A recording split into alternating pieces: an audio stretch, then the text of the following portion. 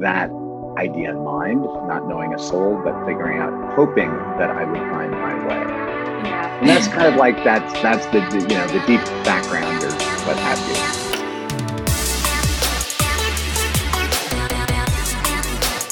Unconventional Life, the show where I interview successful entrepreneurs, artists, creators, and thought leaders on how they earn their living in non-traditional ways.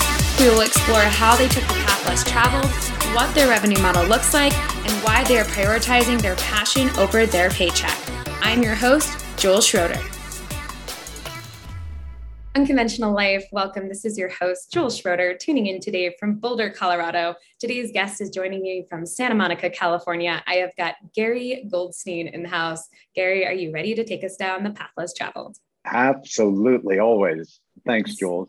Yeah, so excited to have you on the show. When we get a couple hundred interview requests in every single month. And when yours came in, I was like, oh my gosh, this man is a man of many talents. You know, for those of you that aren't familiar with Gary, he is a legendary producer and best-selling author. I know you've been responsible as a producer for Pretty Woman, the writer, producer, and director of War for Planet of the Apes, the upcoming Batman, also with Autumn in New York, Feast of Love. And then, I know you've also written this book, Conquering Hollywood, the screenwriter's blueprint for career success.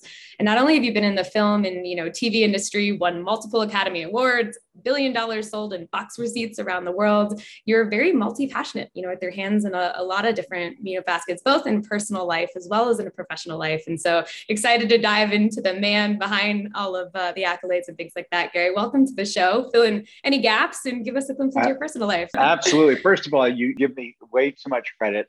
I have produced some wonderful films. I did produce Pretty Woman and Under Siege and Mothman Prophecies, et cetera, et cetera. Some of those credits that you just listed are not mine. They belong to people that I broke into the business when I was a lit manager and have had extraordinary careers. So, the Batman's not mine. But yeah, I mean, my background is a little bit eclectic. I started out as a hippie at UC Berkeley, growing up in San Francisco, the Bay Area, heavily into the music scene, produced all the concerts at Berkeley, brought in Joni Mitchell, all the poet laureates of the day.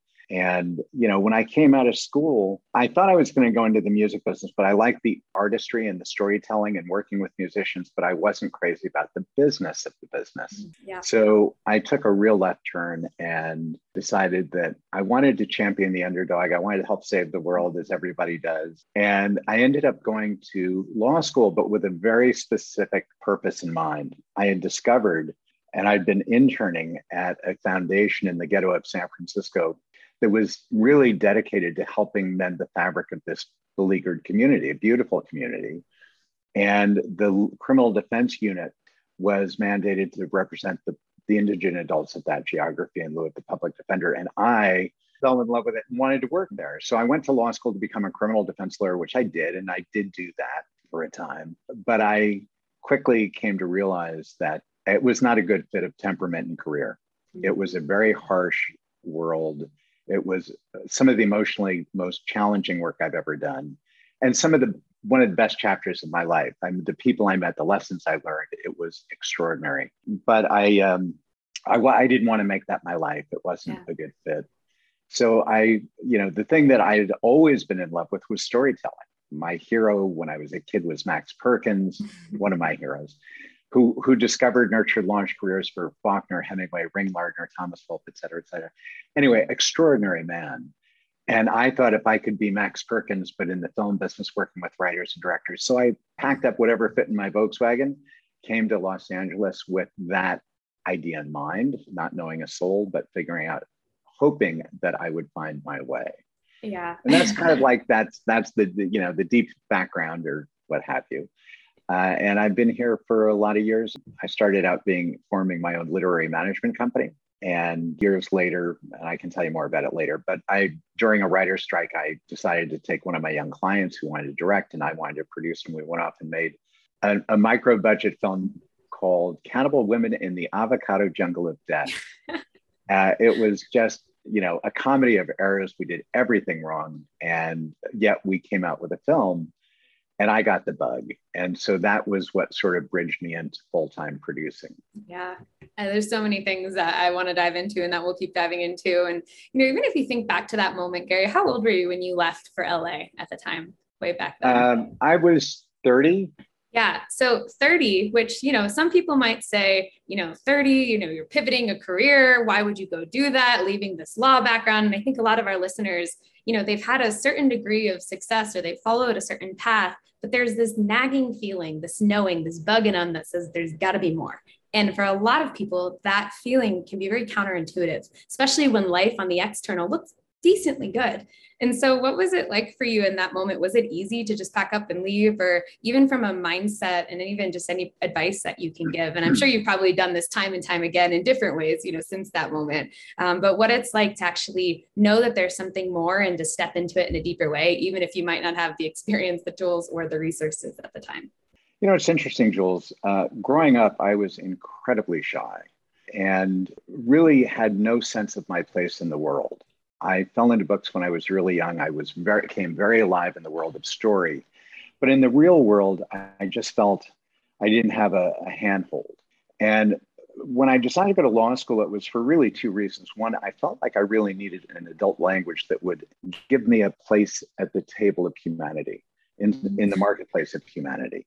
And being a diehard romantic who really likes helping others, when I discovered this foundation, that was it. It was like, I'm going to defend these people who need a voice. And it felt like a really perfect choice for me. When I realized, honestly, I was madly in love with a woman. We'd been together. One evening, unexpectedly, in the wee hours of the morning, I got a call asking me to please come to the police emergency hospital. She'd been the victim of a very brutal attempted rape. She was beaten badly. And you talk about turning points. I was devastated. I was angry. I was disoriented. I was probably clinically across the line of crazy. And in that moment, well, it wasn't in that moment. There were the first several days. I was just, it was all a blur. But in the once I got Donna home and safe, the first thing I did was, it wasn't even a choice. It wasn't intellectual. I just went to these people who had become my family at the foundation, 125 people, and I hugged them all and said, I have to leave.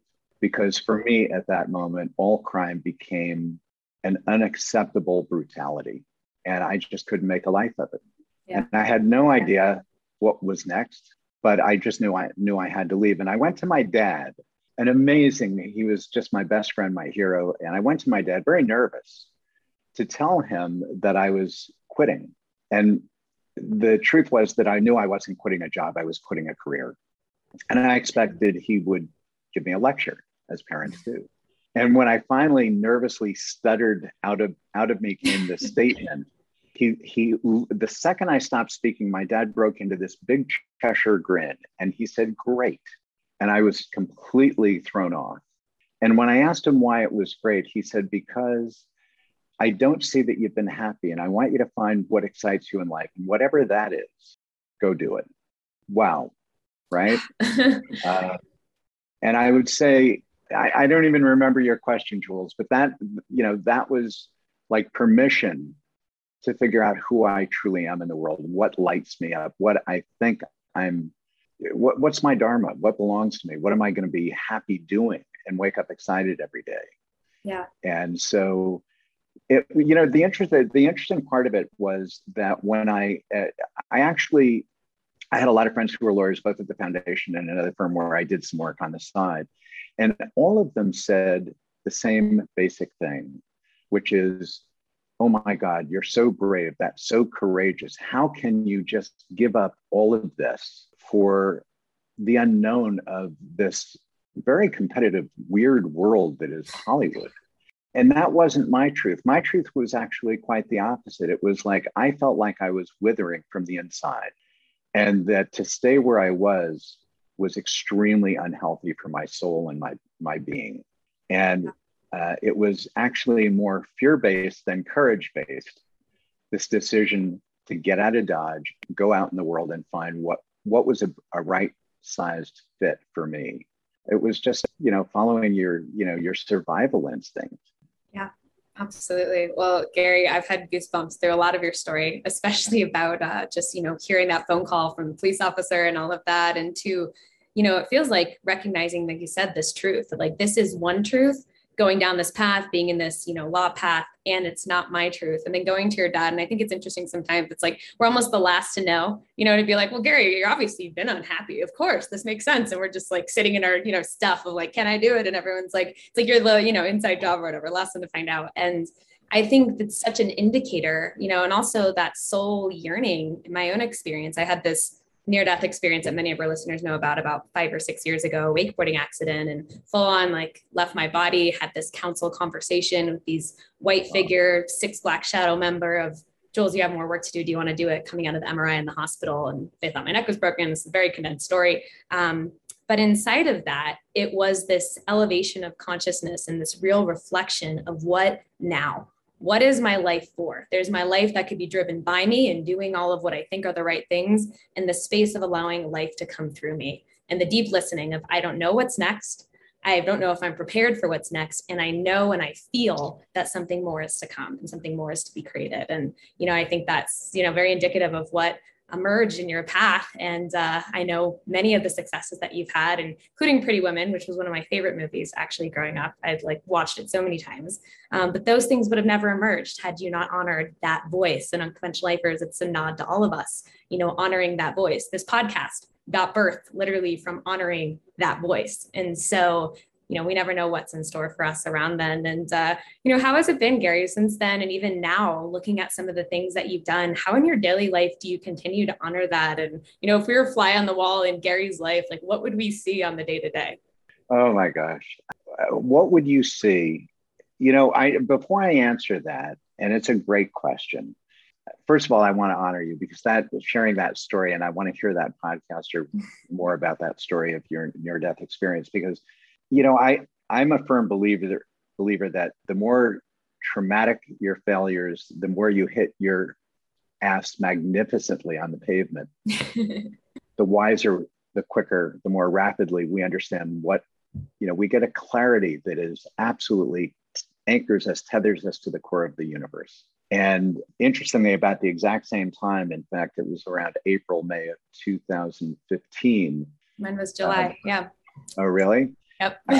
All right. Well, I had this different but similar experience in that I was found after 8 days of being sort of incoherent, no food, no sleep, no water, in fetal position. A friend found me and took me to the ER, and they said, well, your organs are shutting down. You're in deep sepsis. And I mean, they didn't say, they might've said it to me. I was not present. And later they told me that I was within, somewhere between 12 and 24 hours of crossing over. And it took it, the first year after that, I was like the 2,000-year-old man. I was not high functioning. I couldn't walk without bumping into walls. Everything was, brain fog and exhaustion and disorientation and blah, blah, blah. So one of the things I noticed reading your bio is that you're an avid CrossFitter. Yes. And for a guy who could barely walk, I'm really not competitive with other human beings. I'm extraordinarily self-competitive. And I knew when I looked in the mirror, I didn't recognize myself in any sense. I didn't know who that person was or why they were here. And I thought, I can't live this way. So I need a challenge because I have some pretty alternative beliefs. I wasn't going to a bunch of specialists and doctors and testing and this and that. But I came across a CrossFit gym in my neighborhood. And 5.5, 6 years later, I can honestly look back and say that decision probably saved my life. So I feel very blessed. And I just have this insatiable curiosity. I would say that's one of my biggest drivers is, wondering what if, and just being curious and like needing to hear people's stories because I find every human fascinating, even if they don't know it. And I have I'm getting better. I'm actually getting much better at saying no. I always said yes to everything. My eyes are so big, much bigger than my calendar, but I would say yes to so many things. I'm a lot more disciplined now in a way. I feel much calmer and more grounded. Part of it because of the sepsis experience, but part of it's just maturing, Yeah. And saying, gosh, I have precious little time here and I need to make the biggest possible dent that I can. And where am I going to accomplish that? And so it's become very simple to say, does X, Y, or Z opportunity align with me, my heart, my gut, and my intentions? or not. And it really comes up yes, no. It's really simple. And if it's not a hell yes, it's a no. And so, writing, I wrote one book. I'm not really an author, but I wrote a book. I'm writing another book. I'm still not an author, but it's important to me. And the next book is deeply personal. It's not a memoir. It's just a series of unexpected, surprising vignettes and the silver thread that connects them all. It's a love letter to life, really. I'm developing more films, projects, scripts. I'm developing a TV series. I've developed and I'm putting together a business around a fragrance for women. Things come and you go, oh my gosh, that's the sequel to Pretty Woman. It's called Cosmic Love Oil. And it is just we're innovating with sound frequency infusion into an essential oil-based fragrance. Things that just, if it really lights me up, certain partnerships and, it's as much about the people as it is about the idea for me. And so having fun while doing something exciting, tend to lean in. I've got a place in Idaho that I'm rehabbing. I just love juggling a bunch of different stuff. I've never been bored since I was probably, a wee little kid. Have no intention that's ever going to be part of my life. And I guess it comes down to being, some of us are fire starters. We're not great operators. I can produce a film because it's a short horizon. It's several years max. Putting a team together, we're on mission. The energy is really high. So I'm a fire starter. I like building. I like new things. I like sort of stretching myself and learning. Every time I try something new, I'm going to learn a lot more. Yeah.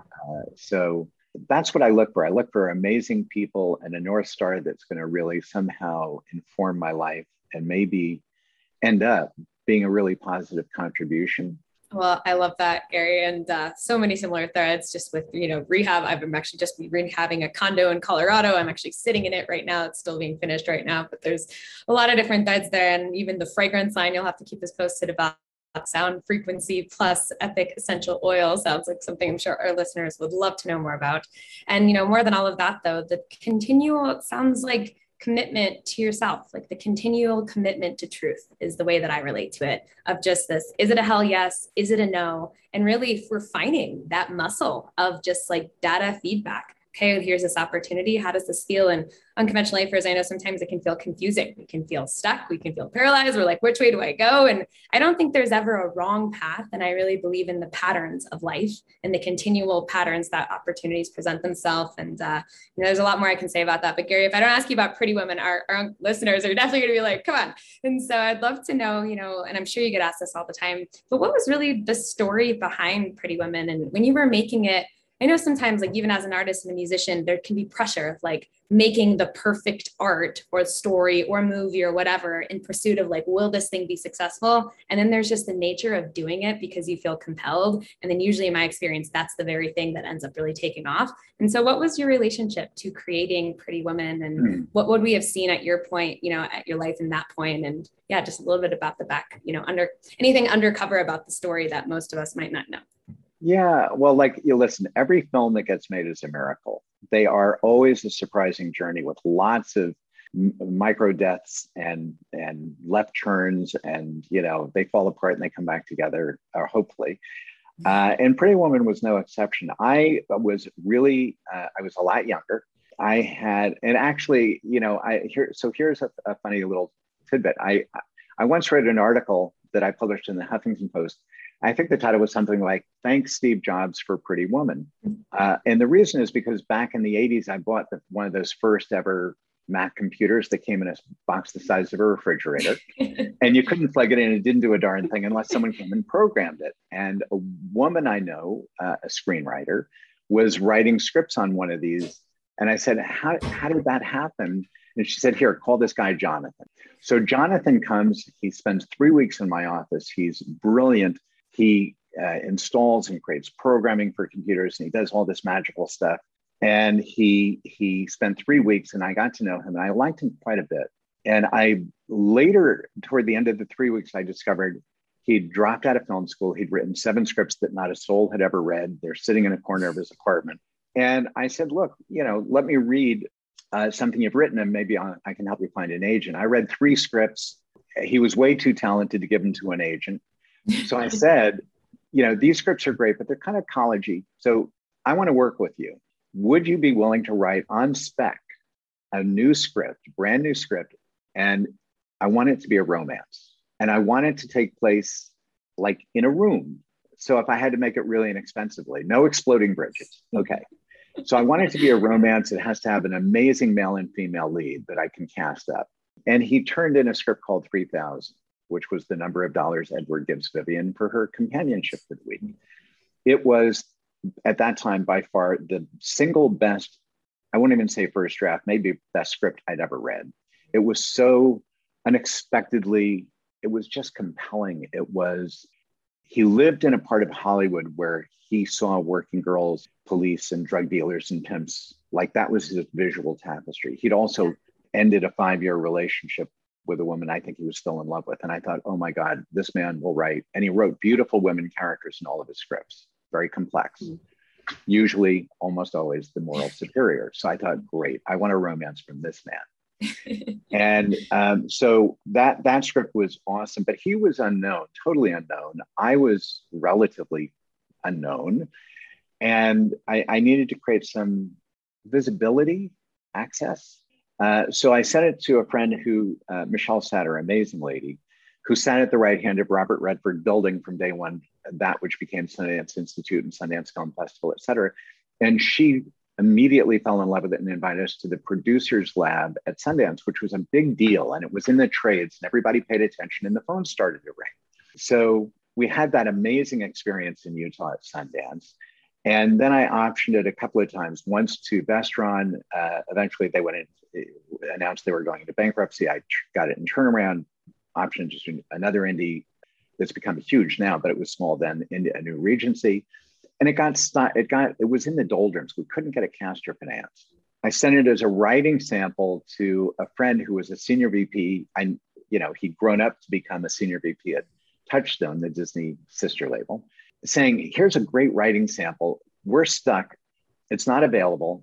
It's about a prostitute. It's so not Disney. And yet you're going to fall so madly in love with this writer that you're going to right now put on your calendar a week from today. We're meeting and we're going to come pitch you at least one, if not a couple of Disney appropriate stories.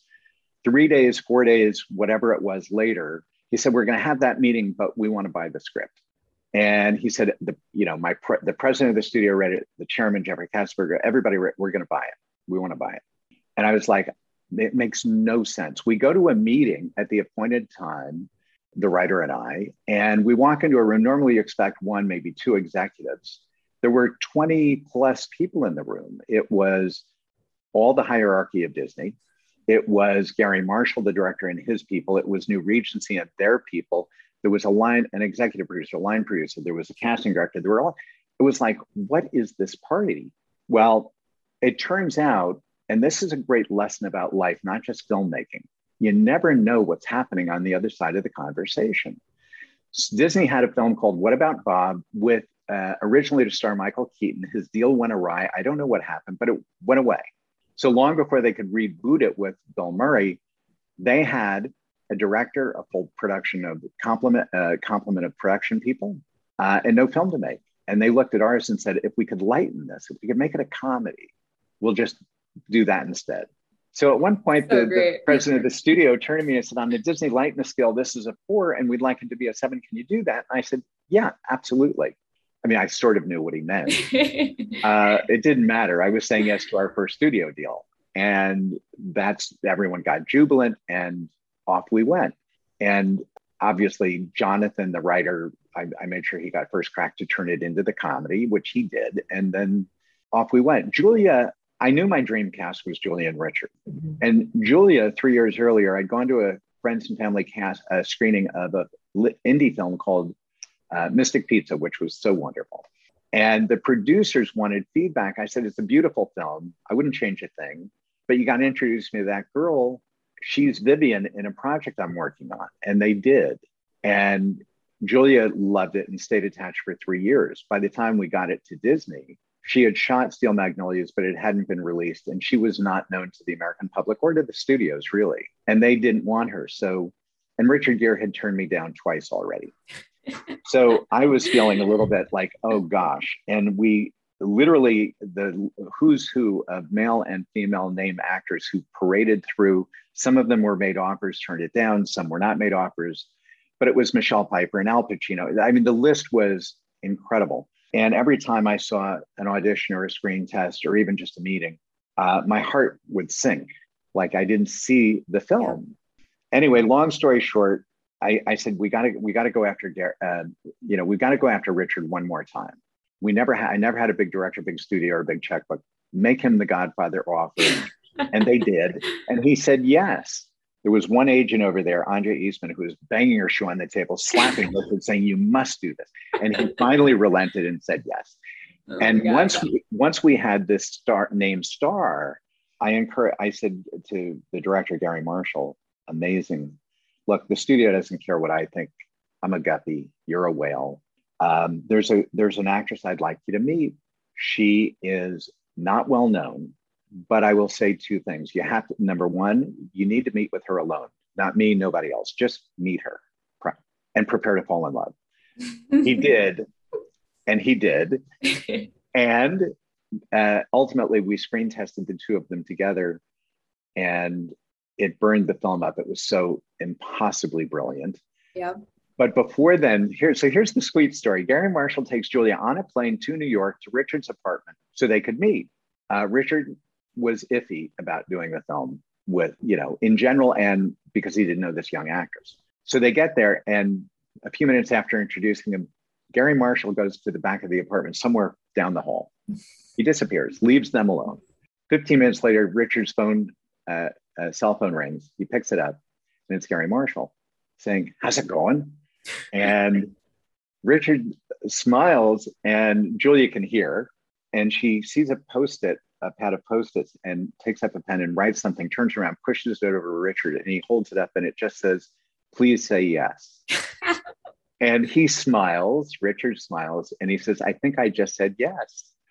And that was, so that's kind of how the dream can. Look, I never would have been brilliant enough. I'll be very honest. I never would have thought of Gary Marshall to be our director. Thank God that the forces of the universe were aligned in our favor, because it wouldn't have been the same film without Richard, without Julia, without Gary.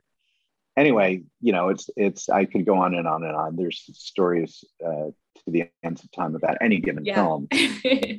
Yeah. It's amazing. So many little turns. And I really hold the belief, God, universe, whichever way you relate to it, when alignment is present, it is always conspiring in our favor. And, my last question for you and Unconventional Lifers, if you've been digging this conversation, we've got an epic giveaway coming up shortly, just after this rapid fire round, is really about how to keep that vision. Like you said, there are so many micro deaths. Maybe at times it felt like big deaths just in that process of, who is it going to go to in Disney? And can you crank it up to a 7 in the comedy scale, to being turned down twice by Richard, to knowing and seeing Vivian as Julia Roberts, to all of these components, and yet the full actualization of it, and I think it's part force and part will of what wants to happen from like God universe standpoint, and then holding that vision with lack of attachment, but true truth and clarity. And how do you do that in your life? And really for our listeners, a lot of them have big missions, big soul missions, and it's confronting and it's scary and it's oftentimes counterintuitive, and it's also very clear and it's very right and it's very real. And so any last little bits of advice you can give on how you've done that in your life, and anyone who might be in that situation, how they can do that in theirs? Yeah, I mean, I think it took me a long time to really trust my gut and celebrate failure and see it as a friend, not a source of shame. And I've had so many failures that, thank God, because, for every success I've had, I can't even count the number of failures. And I've determined that they're the nutritious meal that feeds me to keep me going. And it's the perspective, how I interpret them.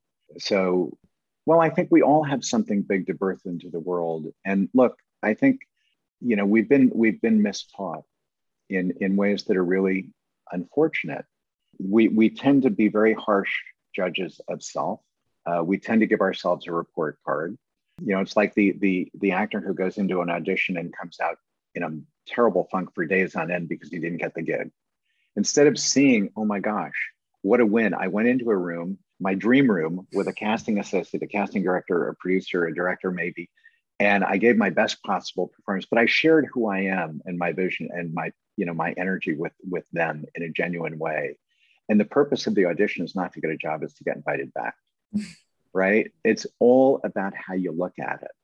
And it's, as I say, it's taken me a lot of years, but I really trust my gut a lot more than my head. You know, I thank this for trying to protect me, my mind, the monkey mind, right? The monkey mind is a devilish little guy, but I just trust myself. And I know I'm going to get bloody in the arena from time to time, but I learned that fear, doubt, and worry, are constantly doing battle with passion, curiosity, and self-belief. They can't live together. They really can't. One side wins, one side loses. And if you choose to aim high and think big and commit to things that, as my friend Ken Kragen would say, it's just impossible enough to be possible, then you're inviting yourself to grow, to be uncomfortable, to come a step closer to being who you're meant to be in the world. Those downstrokes, the self-judgment, the doubt, they're there to do their job. They're trying to protect us, but we're capable of more than most of us imagine. And so when we just say, I don't care if I seem like the court jester or the fool, I'm going to choose what I feel to be my dharma. I do believe the universe is going to line up with me as long as I work hard and I speak the truth and I vocalize to the world who I am and what I want. So, honestly, I failed so much. I'm at the point where I don't mind failing initially, even if it's just grand spectacle of failure, because I do it often. But I know that we're resilient. I know that we learn by doing it. We learn as we go, including how to keep our doubts at bay. And so when I believe in a project like what Pretty Woman was in its infancy, I just know that I'm not going to quit. And it doesn't matter whether it takes a year, 3 years, or 7 years. It's worth it. I love that. Gary Goldstein, everyone. Gary, I feel like you and I could chat for hours, and we might have to have you on for a part 2 at some point, but let's go ahead and dive into the rapid fire round. This is a series of lightning questions coming at you. This is the last part of the show. This is the part you were probably not prepared for. So I love being unprepared. It's the surprise part of the show. So are you ready? Series of 5 questions coming at you. Come at me. All right. Question number 1, fill in the blank. If you really knew me, you would know what? Speaking about yourself. Oh, if you really knew me, you'd know the limitless love I have for the joy that is my life. I love that. Well said. Next question. What is one practice that you do regularly that you feel really sets you up for a good mind frame for success? Oh gosh, I've got so many. I've got morning and evening and in between. And top 3. I would say help someone every single day. Share your journey and dreams and goals generously with people who support you. Surround yourself with quality people who support you and share generously. I would go back to saying, welcome failure no differently than success. Same thing. Twins never separated at birth. I would say practice gratitude every single day, preferably at the start of the day, and take good care of your temple. Eat well, work out often, keep this thing vibrant. Love that. Give yourself the opportunity to do what you're here to do. Yeah, so good. Next question, Gary, are you still a CrossFitter? Oh, heck yes. Amazing. I have gone to CrossFit in probably maybe 13 different countries around the world. Oh la la. All these languages, from Italian, I was in Morocco, and it was in Arabic, and it was just like in Marrakesh to Spanish to French. It's universal, the movement. So at some point in the world, you'll have to keep going. We're going to have to train together. How many years have you been doing it? Probably about 6 years now. Yeah, about 6 or 7 years. So okay, you've got seniority over me, but I'm going to run and catch up with you. It is such a life affirming discipline. It is so unexpectedly varied. It is a community that is so shockingly uplifting. Yeah. And those edges of peak performance with your mind and your body, there is such a sweet spot. So unconventional lifers, come CrossFit with Gary and I at some point, or CrossFit on your own and experience the benefits for yourself. So, yeah. Amen. You're right. It's as beautiful a mental discipline as it is a physical. Yeah, I love that. Next question. What is one food that you really enjoy eating? One food? Yeah. Oh my God. One food. I mean, I love food. If I had to say, like if I could survive on several things, just several single ingredient things, there's definitely an avocado in there, and there's definitely an egg in there, and like I tend to eat very simply and healthy. Yeah. But I don't know if I have like one go-to recipe. I love it. Avocado and eggs. It's perfect. And lastly, Gary, what does living the unconventional life mean to you in just a few words? An unconventional life? Yeah. What does it mean to you in a few words? Oh gosh, being bold enough to lay down the stories that don't serve you, not worrying about other people's expectations or judgments, being kind and caring toward yourself so you can be kind and caring toward others. Trust that you know what's best for you and the difference between what belongs to you and what doesn't. Self-love, big, right? Dare to be great. Love yourself, because the absence of that diminishes and keeps so much of humanity in check, unable to live into their true life, their true dharma, or whatever you want to say. I would just say, know your truth and live life on your own terms, and invest heavily, like really heavily, in your friends and your relationships, in the work that feels deeply aligned and significant, and in your health and well-being. I love that. Gary Goldstein, everyone. Gary, tell us about the giveaway that you've got for one of our listeners. Well, I would love to hop on a phone call one-on-one with whoever it is that is, number one, a big fan of unconventional life, as I am fast becoming. So yeah, I don't, wherever you are in the world, whatever it is that is, your life and your work and whatever, let's roll up sleeves and have fun for 30 minutes and get to know one another. And if there's some way I can be of help, that's what I'm there for. I love that. Unconventional lifers, hop on this giveaway. Go to unconventionallifeshow.com. Click on the giveaway tab if you want to win this giveaway with Gary. Also, feel free to send us an email if you really, really, really, really want to win this giveaway with Gary. Such a great offering and such a unique offering. And Gary, for those that want to learn more about you, the books that you've written, the movies, what's coming up next, I know there's constant inspiration that keeps flowing through you. So what's the best place for people to follow along and to stay in touch? My handle on my social media handle, it's pretty much consistent. It's just my name. It's at Gary, GaryW, Goldstein, Goldstein. Amazing. Yeah. We will throw that up at our website at unconventionallifeshow.com in the show notes. Gary, thank you so much for being on the show today, for being a fan of the show, and for just sharing your brilliance, your stories. We'll have to have you on for part 2 to talk more about storytelling, maybe at some other point in the future, but it was so great to have you on the show. I would love that, Jules, and thank you. I'm really honored to be a guest on Unconventional Life, truly. Awesome. Thanks so much, everyone. We'll have more amazing shows coming at you soon.